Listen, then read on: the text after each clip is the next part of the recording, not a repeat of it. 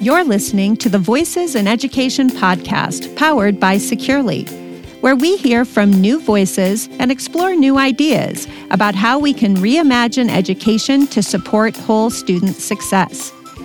Education is at an inflection point. As we grapple with complex challenges like funding and enrollment, as well as diversity, equity, and safety, we also have an opportunity to reimagine education. Now more than ever, we know the importance that students' overall well-being plays in their success. They need to feel supported and safe and connected to be able to engage in their learning and achieve to their full potential. Join your host, Casey Agena, a former teacher turned instructional coach and technologist, as he interviews inspirational educators, school leaders, wellness professionals, and more to amplify their voices. You'll learn about the innovative work they're doing to support student safety, engagement, and overall wellness. And who knows, you may even spark a new idea of your own. Ready to reimagine education? Let's go. I'm your host, Casey Agena, and today's episode, we're here talking with Amy Yamamoto-Callahan, who provides a unique perspective on social emotional learning and digital mental health, both as a trustee of Ventura School Board in Southern California, as well as the unique challenges she encounters with a different set of stakeholders, her own children. Welcome, Amy. Glad to have you here. Hello. Aloha, Casey. Thank you so much for having me. We had a chance to talk a little bit pre-show, but there are challenges, I think, definitely at the decision-making level where mental health issues, as you know, impact the young people, particularly in your schools in Southern California. And many times it starts with the adults surrounding them that also need the supports, whether it's the teachers, administrators, parents. So tell us a little bit about your work, your role, and why it's so vital for school leadership and decision makers to be conscious of the supports that are needed.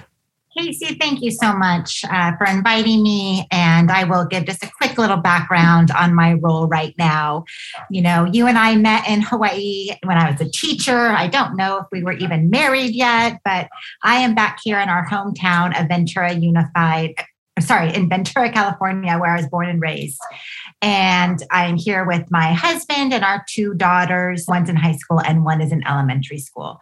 So I always start by saying, first and foremost, I'm a parent, right? I am a parent. I have a family, and I have been blessed with an opportunity to serve not only in the education technology space around providing a collective impact model and bringing literacy to all homes from digital libraries that is shared not only in the school libraries, but also at their very own community. So that is my role, but I also, as you know and referenced, I serve as a trustee. Yes, I dove in. My civic education background that really started in Hawaii when I knew you is what I'm doing now. And so I've been a trustee for the last year and a half.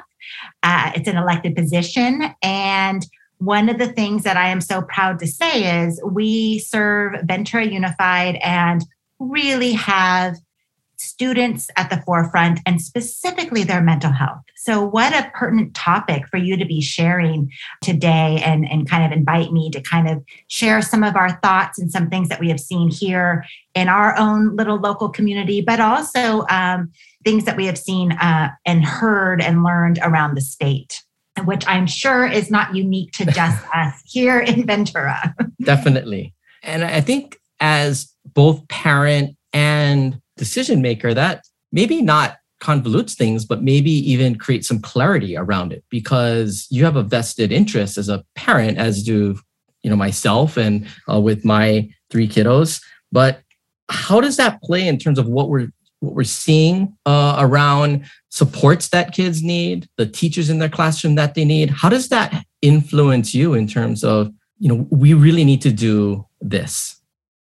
I just appreciate, again, these questions. I appreciate that this is not an afterthought. This is not kind of something that we talk about. Oh, yeah. And we need to look at the mental health or the social emotional wellness of a student, of a family. And so I'm going to get into this quickly, that this is the obvious, and I'm sure many of your guests have shared this, but the last 2 years have brought on such unique challenges for everyone. But I would specifically say, as a parent, yes, you and I we're both teachers, pardon.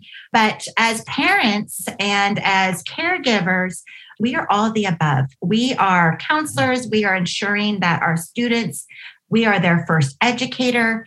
And most importantly, we have a real temperature check and real life perspective on ensuring our family is healthy, our children are emotionally resilient.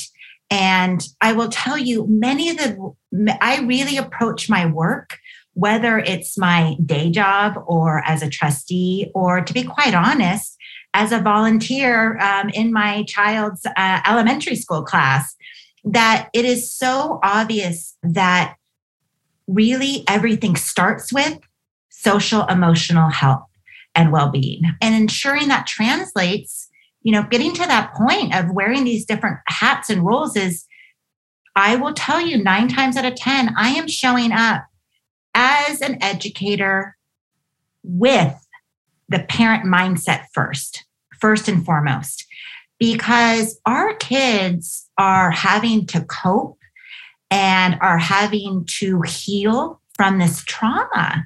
And we don't know how long it's going to take. And I don't mean to have a doomsday piece to this, because I think there is hope at the end of it. Right. And again, I'm learning more. I think one of the most important things is for us, it's Mental Health Awareness Month.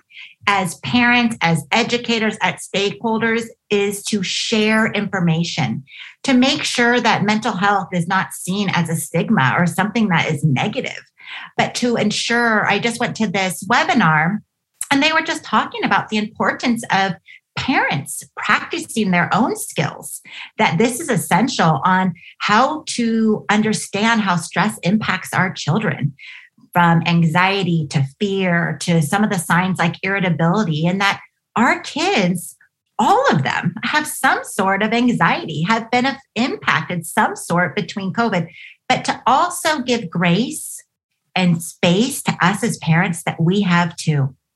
And so if you are serving as an educator or as a teacher or holding down our own jobs, we need to make sure that we're also acknowledging our reactions and our resiliency and modeling that for our kids, including carving out time to practice some of these skills and ways to cope, ways to heal. We are doing that, I would say, kind of as our role as a trustee, and I'm only one of 5, but making sure we are, and we're seeing this across California. So with our ESSER funds, along with some of our other special funding here in California, like our expanded learning opportunity, or what we call ELO or ELOP programming dollars, we have an opportunity to expand the school day. We have an opportunity to look at different educational options, including, oh, by the way, yes, a counselor is important to have at every school. And yes, a health tech is also important to cross-train and ensure that they know that quite possibly they need to understand what are some of the resources that we have, not just in how to look for the Band-Aid, but, we have some books that maybe we can read with some of our students that are coming in, that maybe they need to talk about feelings, where we're really doing some wraparound services and cross-training where all stakeholders in the room, in the building, are really providing a resilient space for kids to, and I keep saying this, but for kids to heal. And I think when we use the word heal, it gives people a sense of empathy. It gives people a sense of understanding that we need to give, and I have to do this every day, Casey, where we need to just breathe. We need to acknowledge that we have all been through something pretty hard, and we don't even know what the impact is. Yeah. It has brought to the forefront how important it is to communicate, to share, express your feelings, to manage stress. And maybe in the long run, this is going to basically bring about a generation that is more empathetic and has more practice in some of these skills that you or I it didn't come up in our curricula when we were growing up. Let's take a short break to hear a word from our sponsor.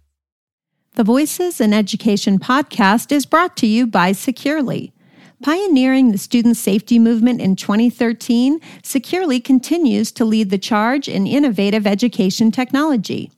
As the only whole student success platform for K-12 education, Securely helps schools ensure student safety, increase student and family engagement, proactively support student wellness, and optimize student device and technology initiatives. More than 15,000 schools worldwide choose Securely to help them keep students safe, engaged, and well. To learn how Securely can support your school, visit www.securely, that's securly.com. And now back to the interview.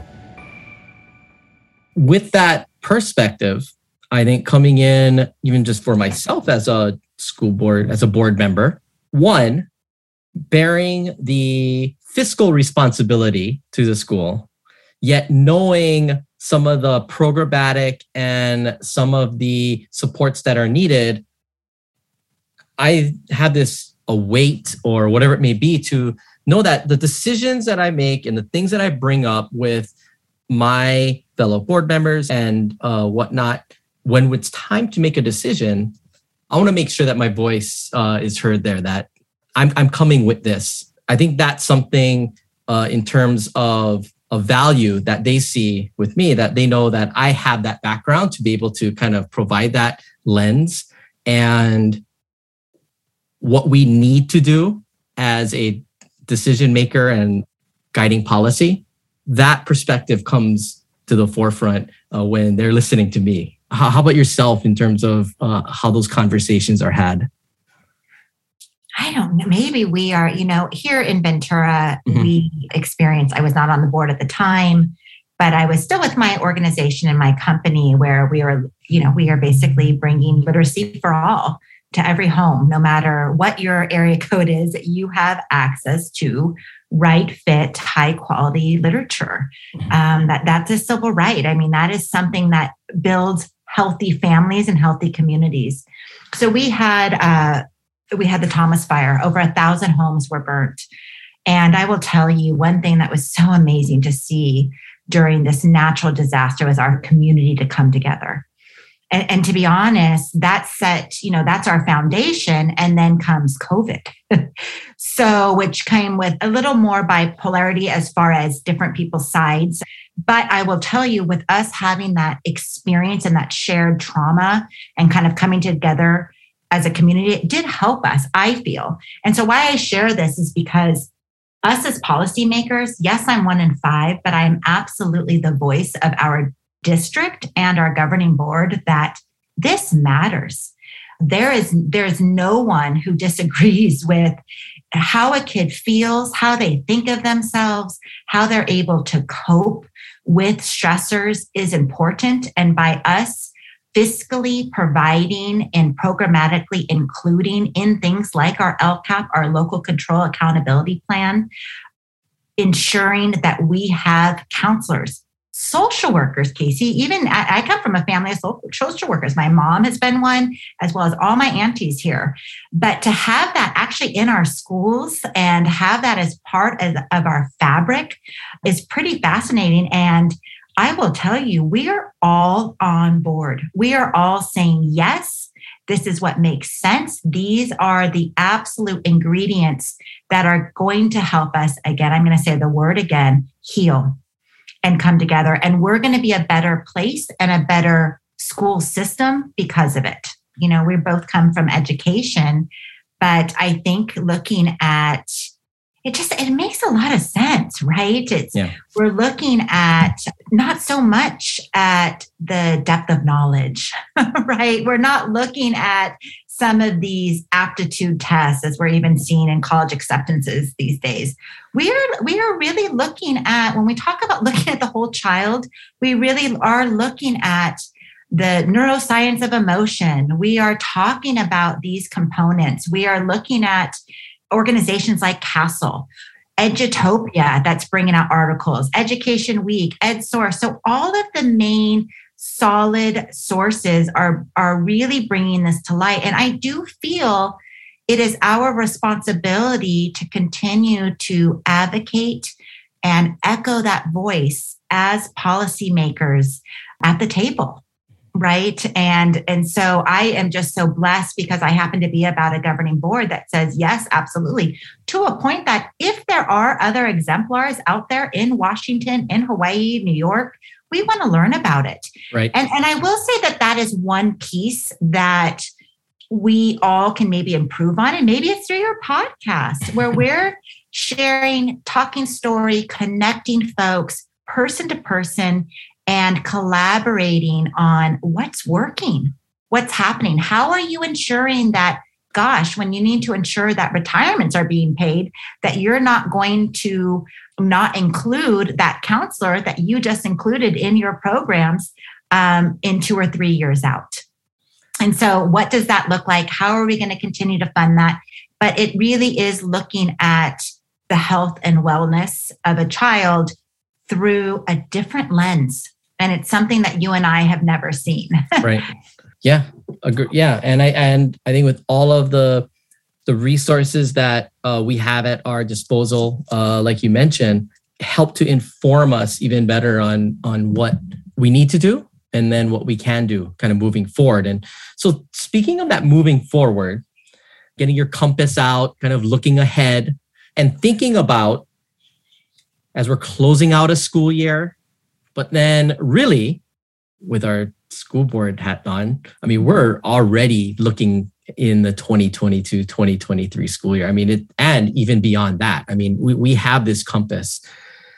So in terms of social emotional learning, mental health supports, both for students, parent engagement, what are we doing in terms of supporting teachers and their burnout and those types of pieces, giving administrators the tools that they need to do these supports in their schools? What's out there? What's ahead that's like we need to be mindful of this, particularly in Ventura, where you're at? What do you see ahead that is something that is granular to you, but definitely something that's pretty universal probably to other districts as well? Yeah, I think that's a great question. I think that there are some, in addition to the vision and how it's being operationalized through our mission, and I just share that this is this is an absolute for our district but how to do it, right? We're kind of piecing it together as well, talking about the granular, but there are some programs. So I shared that we're really looking at, we just learned last night that we will have health techs at every school. And so this is personnel, right? This is folks. But I think some other interesting things that have come up is I am seeing more and more, and not just with Title I, which we know, Title I schools, which we know needs to have a parent education component, but that all schools have a parent education and caregiver component on what does it mean what does fostering emotional literacy look like? What does it mean? What are some questions I can ask my kid when they get back from school? I mean, it sounds like simple things, but these are all tips and tools to be shared out. And we cannot assume folks know what to do or how to do it, and really meeting them where they're at. So literally getting back to the water cooler, coffee, come join me for a principal coffee, getting back to the basics of those grassroots talk story sessions where we are providing a space. In one district, it's not ours, which I would love to bring to ours, are called wisdom circles, where we're bringing together, like in Hawaii, a kapuna, we're bringing together the grandparents, the parents to really share what are some of your fears, what are some things that we can help with that.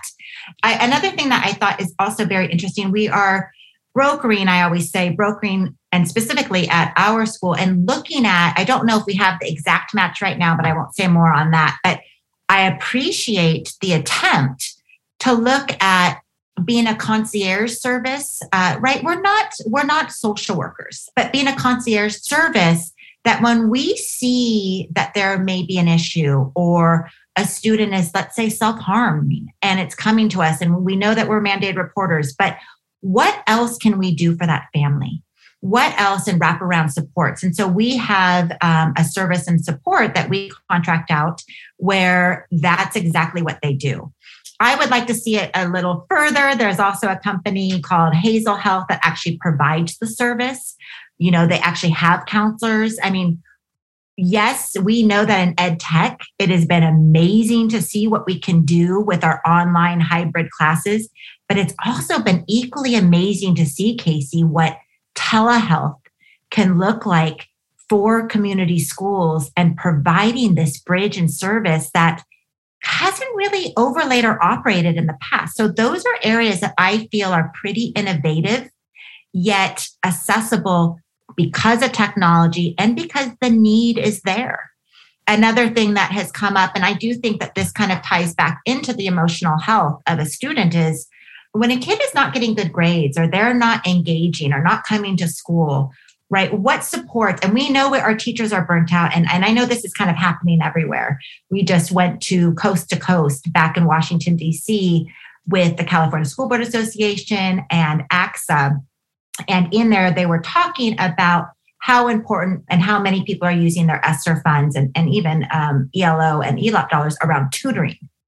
And you and I actually met when I was in the tutoring space in Hawaii through Supplemental Educational Services. And we know that tutoring, of course, can have all different forms. But what we know is direct instruction, one-on-one with a mentor, and preferably probably one that looks and can relate to that student and family is really important.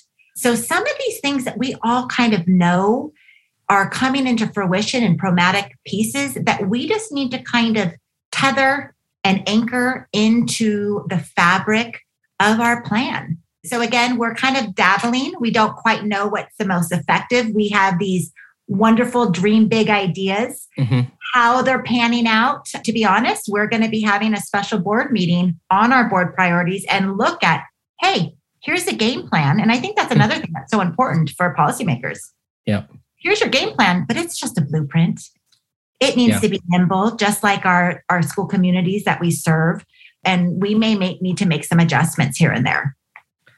I want to highlight a couple of things that you pointed out. And this really kind of rings true to even just myself, even at a decision-making level and this idea of collective impact, stealing your words. I'm still coming in that role that I live as a parent. And that's so important. And when making these decisions, particularly from a fiscal standpoint, how much from a mission vision from the school, what's important, how is it going to impact those wraparound services? How do folks within our community see the school as this community catalyst? And what are we doing to help do that? And they can look to us as decision makers that we are listening and we are really making the most of the abilities and the capacity that we have to move this work, particularly around mental health, social emotional learning, and building healthy communities. So I want to thank you, Amy, for joining Voices in Education and lending your voice to this platform. I appreciate it. Thank you so much, Casey. Aloha. Thanks for tuning in to the Voices in Education podcast powered by Securely, where we hear from new voices and explore new ideas about how we can reimagine education to support whole student success. If you enjoyed today's episode, we hope you'll consider subscribing to the podcast and sharing it with others who would benefit from listening. Even a small act of support helps us reach more people and make a bigger impact.